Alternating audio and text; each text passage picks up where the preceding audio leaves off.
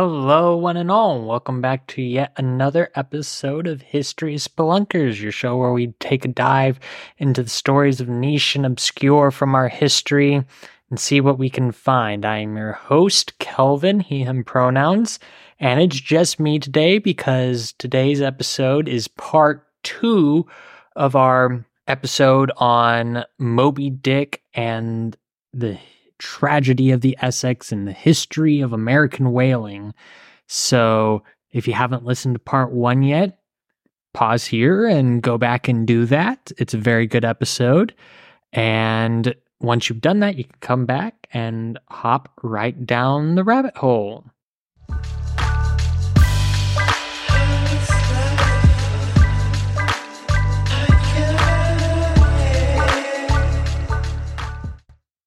So now there's 19 of these guys. Well, I guess 20, because with the captain. So 20 guys in 3 boats in the middle of the ocean. I didn't go down with the ship. 2,000 nautical miles from the closest sizable landmass of South America. And each one, they like rearrange themselves with supplies and stuff to where each ship has like someone of command. So ship 1 had Captain Pollard, ship 2 had Owen Chase, and the third had the second mate, Matthew Joy.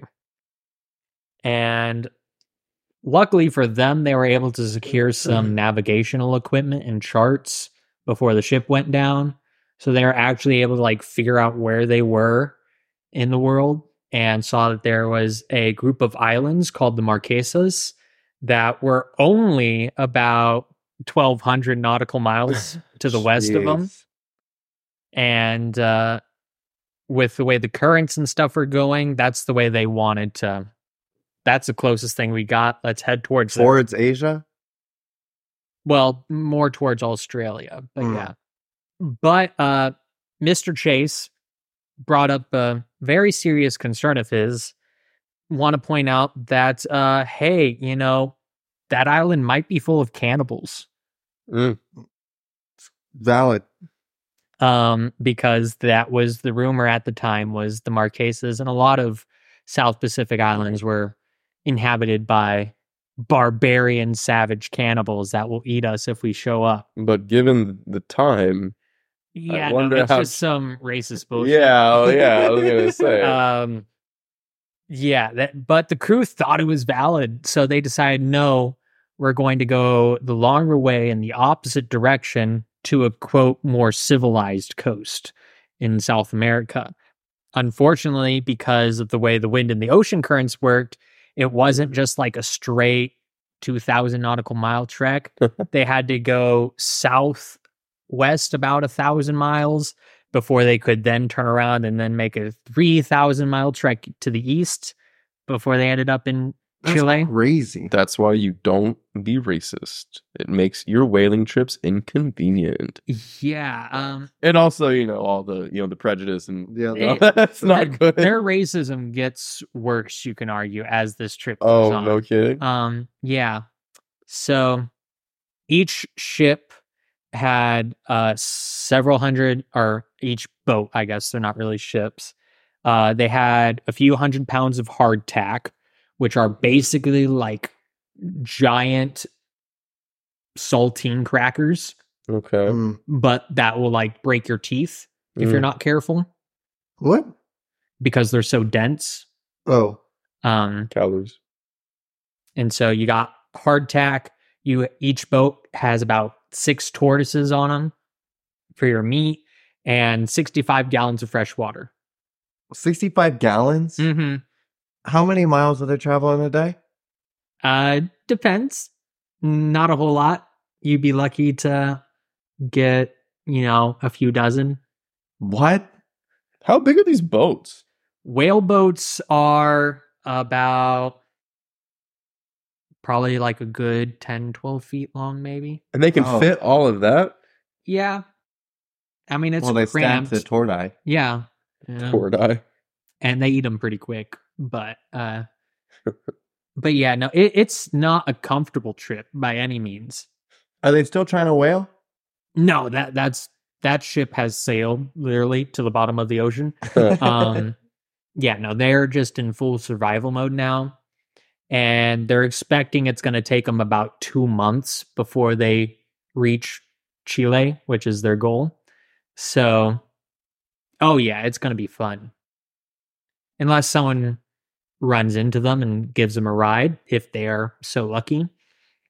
Spoiler alert, they're not going to be lucky. So, Someone's got to tell the story. One person lives. You know, What? I mean, people do survive. I'll give you that. People will survive this. They might not wish they had, but Oh, Lord. so off they are on their trek again. And almost immediately their plan starts to go awry. You know, I said they had several 100 pounds of hardtack. Well, a lot of that got contaminated by salt water, so it starts to get pretty gross rather quickly. So they just dump it off?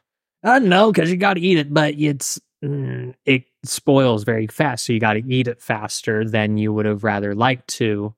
And it also, it's eventually you do have to get rid of it, but and also by eating it, you dehydrate yourself more because it's salt. Oh, and then that makes you use up your water rations more. And so, yeah. And also it's dry. Mm-hmm. So after only a couple weeks, a lot of the men are already seriously ill and have resorted to drinking their own piss. And basically they are this isn't like a leisure cruise also, like they're not just sitting around waiting for the currents, because they are in boats that are not made to sail on the open ocean for prolonged periods of time. So it's like constant renovations to keep the ships from sinking and bailing water and repairing the sails. It's a rough time to go of it. Good bonding exercise, though. Yeah, I guess. Get really close with your boys. They get really close. How close? You'll find out. Oh. So this goes on for about a month. And on December 20th, there's a sliver of hope. Because just as the men run out of water and they're starting to die of dehydration, they come across an uninhabited island that has a freshwater spring on it. Okay. And so it's a Christmas miracle, The basically. boys luck out. They managed to find birds, eggs, crabs, the freshwater, like I said. Moment of respite. And they were using their charts and stuff. They determined that they were on the Pitcairn Islands. And so they have an idea of where they are. They're actually rather close to civilization. They didn't know it at the time, but they were only about 120 miles away from the nearest settlement. There's a missionary station on an island that if they had gone to, they would have been safe. But again, they thought cannibals were there. So they did not do that. Cannibals are Christians, It's like, I mean, yeah. Which do you want to? So they remain on the island till Christmas. But by then, they realize that the 20 of them are basically, if they stay there, they will kill every living thing on the island because it's so small. And they will have eaten all of it. So, yeah, they're about to wipe out a bunch more animals. Another population. And so they decide that it's best to try and gather up a bunch of supplies and then head on out. 3 of the men, they decide that they're not going to do that. They're just going to stay on the island and we'll just wait it out. Hope someone comes by and we can signal them. But we're too sick to go back on those boats. And these 3 men are William Wright, Seth Weeks, and Thomas Chappell. And they decide to stay on the island. The rest of the 17 men headed back out on the ocean on December 27th. And their goal now isn't even to reach South America. They want to reach Rapa Nui, which is Easter Island. They figure that's their best shot to try and get to there. But by December 30th, they had already run out of all like the fresh meat and stuff that they gathered from the island. In 10 days? All right, they're in 6 days? 5 days? Because I left Christmas, right? So They left on the 27th. So it's been 3 days. literally 3 days. Mhm. Hungry boys. I mean, there's only so much sustenance you can get from a crab. And a little bird, yeah.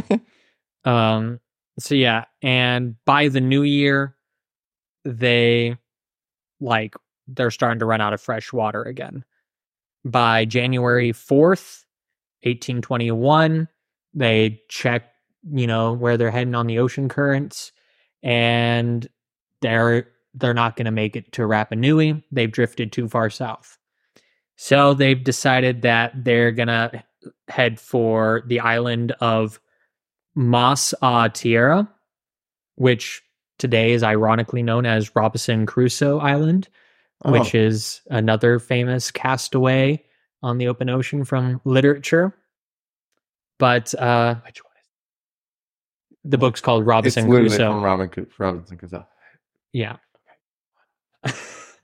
But I have a handy list here of the remaining people on the 3 boats and which boat they're on for y'all to keep track of. Those are a lot of boys. But We're dealing with like 10 guys total. Yeah, no, you got 17 men left. So on boat 1, you got Captain Pollard, Samuel Reed, Owen Coffin, Barzillai Ray, Ideal blunt. Charles Ramsdell. On boat 2, you got First Mate Owen Chase, Richard Peterson, Isaac Cole, Benjamin Lawrence, Thomas Nickerson. And on boat 3, you have the second mate Matthew Joy, Obed Hendricks, William Bond, Lawson Thomas, Charles Shorter, Isaiah Shepard, and Joseph West. Okay. You're going to want to keep track of what happens to all these people because I'm going to kind of be hopping around. What happened to the people on the island? Do we know? They live. The 3 people? That will come in time. All right. Jump in the gun. We're New civilization worried about just dropped. the boats right now. All right. Because a week on into this endeavor, January 10th, we get our first death. Oh. Second mate Matthew Joy on boat 3. He's out of there. He passes away and is buried at sea. Does that mean they just throw him overboard? Yeah. Oh. So yeah, he's gone, which is probably good. Is it? Unless The best the case raft- scenario considering what happens next. Oh, God. So Obed Hendricks becomes the leader of boat 3. And on the very next day, there is a storm which causes boat 2, captained by Owen Chase, to become separated from the rest of the group. And so now it's boat 1 and 3 are together and boat 2 is off drifting on its own. Little Tommy. They didn't tie themselves to each other? Like, I'm no boat expert. That feels like it would be a bad idea. Yeah, no, that's not how it works. That's how boats work? I didn't know that. Plus, if just one of the boats gets knocked off course somehow, then all 3 of y'all get, taken off to wherever. Wouldn't it be a better idea? Maybe this is wrong of me, but I'd rather cut my losses. And if boat 3 is over there, but they're floating away, but I'm on boat 1 and I'm still on course. I'm You're like, well, you'll figure it out. good luck. You're second mate for a reason. Good luck, boat 3. Yeah. Or boat So 2. I'm gonna go chronologically, even though they're all gonna get kind of separated. So that's why you're gonna want to keep the The list. But Matthew is gone. 2 is gone. Boat 1. yeah, so Still on good. January 14th, the boat headed by Obed Hendricks, they ran out of food and had to borrow some rations from Captain Pollard's boat. On January 18th, Richard Peterson passes away and is also buried at sea. Rip. January 20th, in Hendrick's boat, Lawson Thomas passes away. Rip, Phil. However, he is not given a burial at sea. Oh, no. They eat him? The crew decides that they have no choice but to resort to cannibalism. How ironic. Is it? Oh, yeah, Yeah. I guess so. They They have became become the like things that they were scared of. They swore to destroy. Yeah, and this becomes an unfortunately common choice that they have to make for the rest of their journey. Would y'all eat me if we were in this position? Yeah, Okay, good. no doubt. I mean, I appreciate Kelvin's hesitation. No. if we are at this point where we've been on the verge of death for like 3 months, Hey, I understand. yeah, it's gonna be rough. I've been bulking. It's okay. I'm preparing myself. Shoot, I'd volunteer myself. It'd be like, hey, y'all want to eat me? It's like, I'm done with this. So Lawson Thomas, he's eaten, and the next day, all the rations that they have managed to save from the boat, they're all gone. There's nothing left.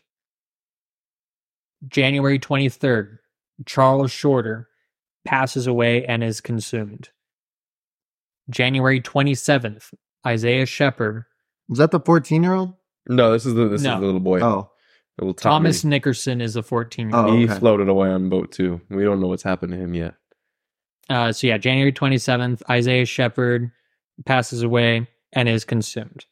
So there's only 2 people left on that boat? Yep. 3 people? I think it's 2. It's Obed Hendricks and Joseph West, right? At this point, yes, I believe that is correct. So the next day, January 28th, Samuel Reed is the 4th member of the crew to be cannibalized. Oh, okay. Also on January 28th, the boat that was led by Obed Hendricks, along with William Bond and Joseph West, those were the 3 on that boat left. They become separated from boat 1 and are never seen alive again. Oh, Yikes. So now all the survivors are floating. They've given up all hope of trying to navigate these ships. They are just waiting to die at this point and hoping that someone will find them in the vast ocean. that's horrifying. Being stuck out in the ocean like that is genuinely one of I hate that. I hate that. Yeah, It's and like space, but not. yeah, actually, they are not too far from. It's called Point Nemo, and it is a point in the Pacific Ocean that is the farthest from land you can get. Oh, And it's far enough out that actually, if you are in a boat at Point Nemo, the closest people to you physically are in the International Space Station. oh my! Oh, wow. Really? Yeah. Named after 20,000 Leagues Under the Sea? That captain? Nemo? Possibly.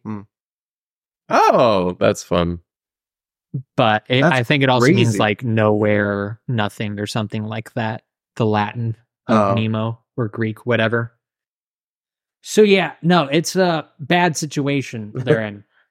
On February 8th, Isaac Cole, another fatality. He is also consumed. I will say this. He is the last person to be cannibalized Let's on go. boat 2. Oh, Yeah, that's tragic. well, they only ate one on boat 2. I think that's pretty admirable of them. Because on February 18th, they are found by the British ship, the Indian. Oh, This was 89 days after the Essex sank. So Chase, Benjamin Lawrence, and Thomas Nickerson are rescued. yeah, Tommy made it. He survived. We'll rewind a few days. Now he's got a horrible And go back to boat 1. appetite, though. Oh man, this is rough. Okay. So on boat 1, February 1st, a new choice is going to be made that we haven't seen yet. The men on the boat decided that they could not wait for the next person to die in order to provide food for the rest of them. And so it was decided that the remaining 4 would draw lots to decide who was next to go. This is like a very common tradition. It was seen as like the way to do things, settle things, drawing lots. They to didn't have rock, decide. paper, scissors? This make it a skill game? No, it's pure luck. And so you draw, like the short straw, that's drawing lots. And so young Owen Coffin, the 17-year-old cousin of Captain Pollard, is selected as he draws the short stick. Captain Pollard had, of course, promised his aunt that he would take care of him, like the boy's mother. And so attempts to volunteer to take Owen Coffin's place. Well, that's pretty noble. But Coffin was apparently determined to follow the will of fate. And so is willing to sacrifice himself, supposedly saying that his lot was as good as everyone else's. And that's just how it worked. So then they had to draw lots again to decide who's going to kill young Owen Coffin. Oh, no. And Charles Ramsdell that's good. was selected to shoot Coffin, and Coffin succumbed to his fate and was eaten. So, February 11th, Barzillai Ray passes away, and Captain Pollard and Charles Ramsdell, the final two survivors, consume him. The two were found a few days later, on February 23rd. They were found by the whale ship Dolphin, 93 days after their ship sank. The two were dissociating and were not aware that the other ship was there, and found clutching the bones of their former crewmates, sucking the marrow. Ooh. Quick note on the nutritional value of cannibalism. It's really terrible. If you wait until you are as emaciated as they are, you get practically zero nutrients from eating people because you have no fat for the nutrients to be absorbed into your body. But by eating the marrow from their bones, Captain Pollard and Charles Ramsdell were able to gain enough fat and nutrients to help them survive just long enough to be able to be rescued. That's awful. That's like really terrible. Man, we should have picked the Christmas topic. I just ruined my night. So yeah, on March 17th, the 5 survivors are reunited. And in the process of their recovery, they inform the authorities that, hey, we left 3 guys on an island out in the ocean, and gave them as best directions as they could. And on April 5th, 1821, the whale ship Surrey landed on that island and found all 3 of them alive. Wow. They were on the verge of dehydration because their freshwater spring had run dry, and they, basically eradicated all life on the island, but they survived. They were there. They were alive. And like I said, we never see anyone from the 3rd whale ship alive again, but a whale ship that had been modified for ocean travel does wash up on an island a few months later, and inside there were 3 skeletons, and so that's assumed that's what happened. So to recap, the 20 crew of the Essex is in the Galapagos. They destroy an island. They get attacked by the whale. Only 8 of that 20 survive. 7 of those 20 were eaten. Captain Pollard doesn't even wait for the year to end before he gets out on another whale ship. He's out there again. And he's like Captain. But in February of 1823, his second maiden voyage as a captain sinks in a storm off the coast of Hawaii. He survives again, but no one wants to hire him now because he's unlucky. And so he would never go to work as a whaler again, but he spends the rest of his life as a policeman on Nantucket and is somewhat of a celebrity for having gone through what he did. The young cabin boy, Thomas Nickerson, he was also on that same shipwreck the second time. He got back on the same ship So with that there's guy. He got way it back on happens with twice. Captain Pollard. There's no way. Man, if that happened to me, especially if I'm 14 years old, I'm never touching water again. I'm never bathing again. I don't bathe right now. When they were going back home to an island, it's like, I mean, traumatized everywhere I go. I don't care. Yeah, no, it's Thomas Nickerson, even though he survives those two shipwrecks, he goes on to have a very successful career Good for in him. the merchant navy, and in 1876 would actually write his account of his time on the Essex. But for a variety of reasons, it was never published and sort of lost to history for almost 100 years, but was rediscovered in the 1960s and then was published posthumously in 1984. And that's part of the narrative, more definitive, other than the eyewitness testimonies. Right. Owen Chase would also go on to write a very famous account of the voyage, which was published in his time. And this book that he writes would serve a direct inspiration to Herman Melville. In fact, he gives him a signed copy while he's writing Moby Dick, and like that's in his possessions. And Herman Melville, he like interacted with these guys. He thought like they were some of the bravest men he knew, right? So yeah, that's the story of the Essex. The Nantucket whaling industry peaks 1850s. Last commercial whaler goes out 1927. It declines rapidly. Main reasons for this being that we basically almost wipe out whale populations around the world. Estimated that about 2/3 of all the whales were killed within 100 years.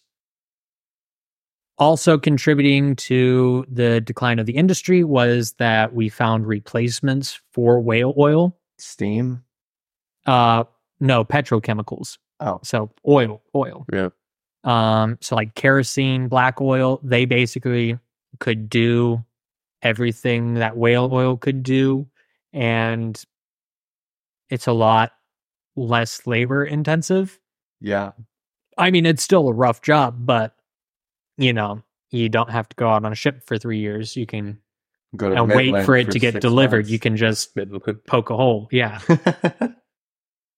And so yeah, that it all gets replaced, and whaling operations persist in a small manner off the west coast of the United States and in Alaska up until 1972. And that year, the U.S. bans the killing of whales for anyone living in the U.S. and expanded it to, that made it more intensive of no one can kill whales in U.S. territorial waters in 1976. In 1986, the International Whaling Commission began a international ban on all commercial whaling. There's still some countries that are not signatories to that commission. For sure. So there is still some commercial whaling, namely Japan and Norway are like the big Norway. Interesting. Not in the big Oslo, ones. bro. And whaling is still allowed in the US and Canada for like indigenous hunting. They get like permits and stuff, and they're allowed to do that to keep their practices alive. But yeah, for the most part, we've decided as a culture that whaling is not something we should continue to do. Probably a good idea. Given that especially the more that we do science-wise, like the intelligence of whales and like, oh, these guys have like feelings and communicate with each other and are like super smart. And yeah, we kind of feel bad for that. And then as far as like the cannibalism aspect of the story with these types of situations, the phenomena, it basically stops in 1884. Cannibalism? Well, the instance of like if stuck people at are sea. shipwrecked and they are at sea, that they will voluntarily draw lots to eat each other type Why? of thing. So basically, there was a court case in 1884. A yacht called the Mignonette capsized on its way to Australia. The 4 crew members got together. It was Captain Tom Dudley, Edwin Stevens, Edmund Brooke, and a 17-year-old cabin boy named Richard Parker. And they run out of food and water. And they're in the situation of where they're discussing whether or not they need to eat somebody, but they don't really come to an agreement. And so eventually, while Richard Parker he's either asleep or he's like basically unconscious from dehydration, Captain Dudley and Mr. Stevens kill him and then eat him. Mm. And they are eventually rescued. And whenever they return to England, they just, willingly admit to all this happening to the police, because it's like this custom of the sea that this is how we do things as a matter of desperation. Well, because they admitted to killing a guy, like they didn't draw the lots like normally happens. Oh, they broke custom. Yeah, so they were arrested for murder and put on trial, and this becomes like a huge cause celebre. It's like big news story, and a lot of people are like rooting for them because of like the history of like, yeah, they were desperate. I would have done the same thing if I were them. He was basically dead already. That's crazy. Yeah, I wouldn't have done it. it I would've just turns lived. into this whole thing. And the trial ends with the court ruling that the men basically committed manslaughter, but they're not on trial for manslaughter, they're on trial for murder. And so we have to either, and because there's an element of premeditation and intentionalness of it, they have to decide whether or not they are going to execute these people for murder or let them go scot-free, basically. This is why you bring forward as many charges as you can. Dumb lawyers. Dumb lawyers. Yeah, and they're British, so... Oh, that ruins everything. But... At least they're not French. French legal system is stupid. Oh, man. I have a lot of French slander on this podcast or something. The French legal system's just dumb. I agree. I mean, I don't know a lot, but I'm sure... We talked about this last week at... You did? Yeah. How often are you having conversations with the French legal system? Very often. Yeah, we were talking about how there's a difference between like the Napoleonic and... Yeah, something like that. Yeah, this is very briefly, but we did talk about it. But, so yeah, basically they were found guilty because it was decided that it was not the place of the crew to unilaterally decide who should live or die, and that they could not condone the actions of these men, no matter how sympathetic the court might be to their situation. And so they were sentenced to death, but they were recommended to the Queen to get a pardon because of their situation. Extenuating circumstances. Yeah. And so ultimately they only served about 6 months imprisonment, which is what they would have gotten for manslaughter.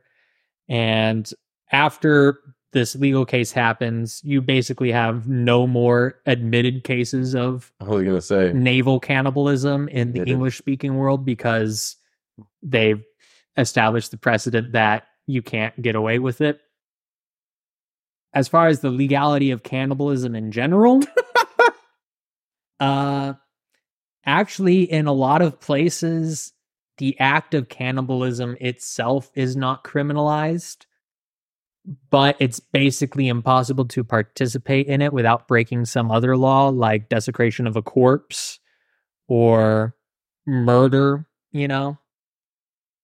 I think in the United States, Idaho is the only state that has a law explicitly against cannibalism. Really So, interesting. So I wonder if before a person passes away, they write it in their will that like, hey, Jesus. well, the moment that I pass away, throw me on the grill, okay? Throw me on the grill, put some cheese on top, get some veggies in there. Like if you do that in that point, not only has the individual consented, I mean, if it's you just don't unethical. do it, Yeah, it's unethical. you are failing to fulfill their dying wish. So there have been a handful of cases where people have said that, no, he consented to me doing this. But the one that I saw that I remember that, like, he was like, no, he consented to me. Here, I got, like, in right, he consented to. Well, he still killed the guy, so he still got for murder because you can't consent to murder, apparently. Like, you can't consent to someone else killing you in that way. And also, they still get him for desecration of a corpse. They'll still interesting get you on that. What if a doctor does it? Oh, well, that's euthanasia, and that just depends on your locality. Exactly. We were talking about it. Yeah. I was going to say, if a doctor can legally, in some cases, kill an individual, and so if the person in the hospital bed's like, hey man, you look pretty hungry. Wow. Yeah, so, but before we go, I do have one more story to tell. Okay. I'll try to go fast. I believe it to be like one of the strangest coincidences in human history. So 1838, you have Edgar Allan Poe. Okay. Famous American poet and short story author. Well, in 1838, he wrote his first and only full-length novel. This novel was titled The Narrative of Arthur Gordon Pym of Nantucket. It's a whaling story. And it follows the titular character going on whaling voyage, whatever. It's a weird book. Like, it starts off kind of normal Moby Dick style. Hey, I'm off on this whaling voyage. Da-da-da-da-da. Oh, I'm interacting with native people in these exotic lands. So cool. But there's like a lot of weird, because it's Edgar Allan Poe, like creepy tone stuff with it and imagery. So, like, for example, there's a mutiny on the ship, and in order to survive the mutiny, Pym, the main character, he disguises himself as another member of the crew who had died previously, and to like make him seem like a ghost and scare the rest of the crew into not killing him, basically. And they managed to take control of the vessel in that way. They find like a ship full of skeletons after a storm. Real creepy stuff. And the novel ends abruptly after they've sailed to like the South Pole and they're going through an ice cave. And basically the Grim Reaper comes out of nowhere and is about to kill a guy, and the book just ends. It's weird. People really don't know what he was going on. It wasn't popular because it's a weird ass book, and it has a bunch of like plot holes in it. Because it'll say like, oh yeah, this person died, but then after the fact, he's like, oh yeah, then he gave me his dog years later. And it's like, Oh, how can he do that? The will. But yeah, the reason why I bring it up is because after this mutiny and storms and stuff, there is a scene where Pym and his crewmates have to resort to cannibalism to survive, custom of the scene. And the name of the character which they consume in this book is a young Richard Parker, who was the name of the man who was consumed in the court case I just told you all about. The court case. So basically what happened is somehow Edgar Allan Poe predicted the death and cannibalization of a man almost 40 years in the future. 46 years. What? He wrote this novel. About In the 40 or novel, 50 years. Richard before. Parker is cannibalized after his ship is sunk. That's crazy. I mean, that can't be 50 years later, Richard Parker is consumed after his shipwreck happens. too. How many Richard Parkers do you think are out there in the world? Whaling. How many of them are whaling and a shipwreck That's and then fair. get eaten? That's fair. That's crazy.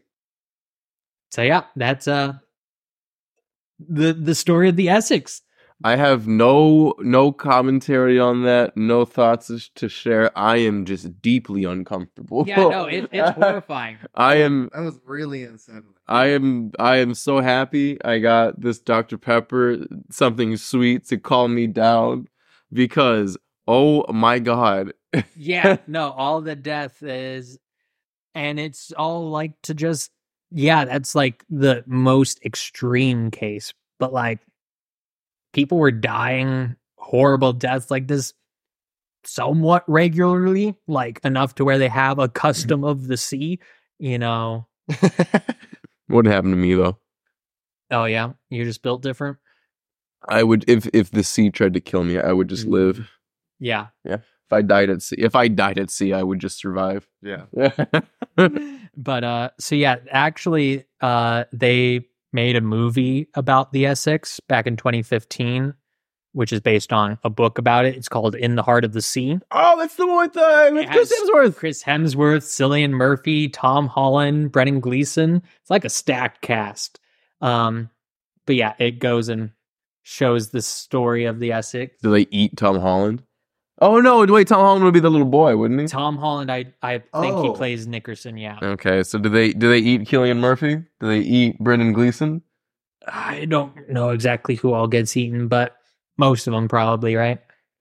And I did mention that like the racism got worse. Yes. They basically ate all the black people first. Oh, I was worried. I was worried that that's where that was going. Full circle. What? You know, it's because the black people died first, so it's not their fault. But were they also, giving them less food to eat? I mean, Okay. we just have their word. Okay. So, Wow. and they're not gonna. Yeah, they're not going to admit to that, but given the time, I would assume. You know, That's awful. they did throw a couple people overseas first and didn't eat them, and then they started eating them. So like, I don't know, but yeah. So that whaling is a cautionary tale, I guess. I'll make sure not to go whaling. Yeah. There goes But my weekend plan. Yeah. There's a masculine like romanticization of the whaling industry. I mean, the ocean rocks. Yeah, Boats rock. boats rock. Yeah. And also Dudes it's like rock.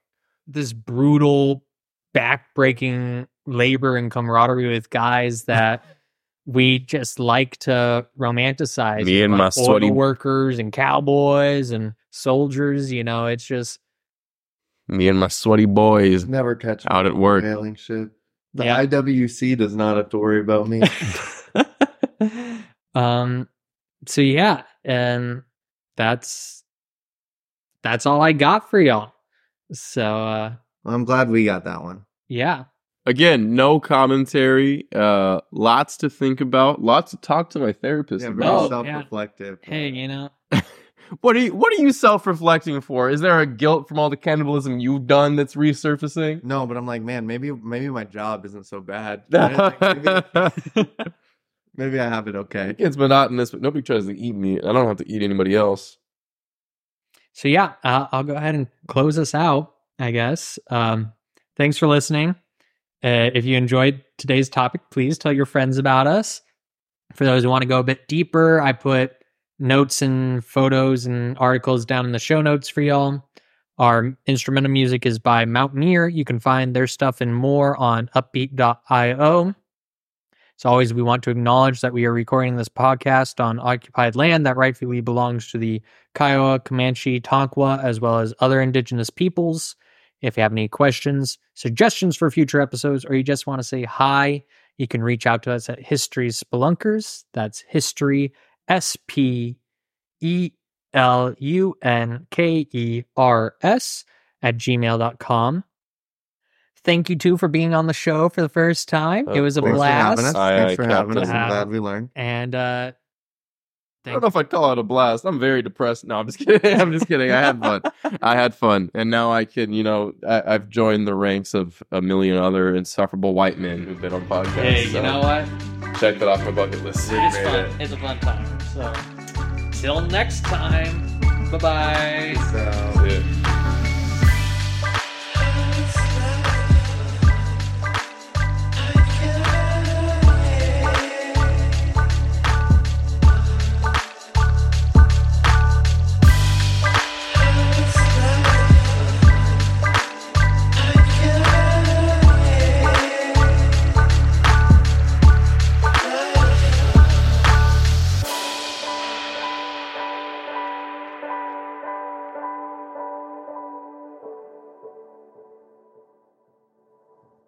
There she blows.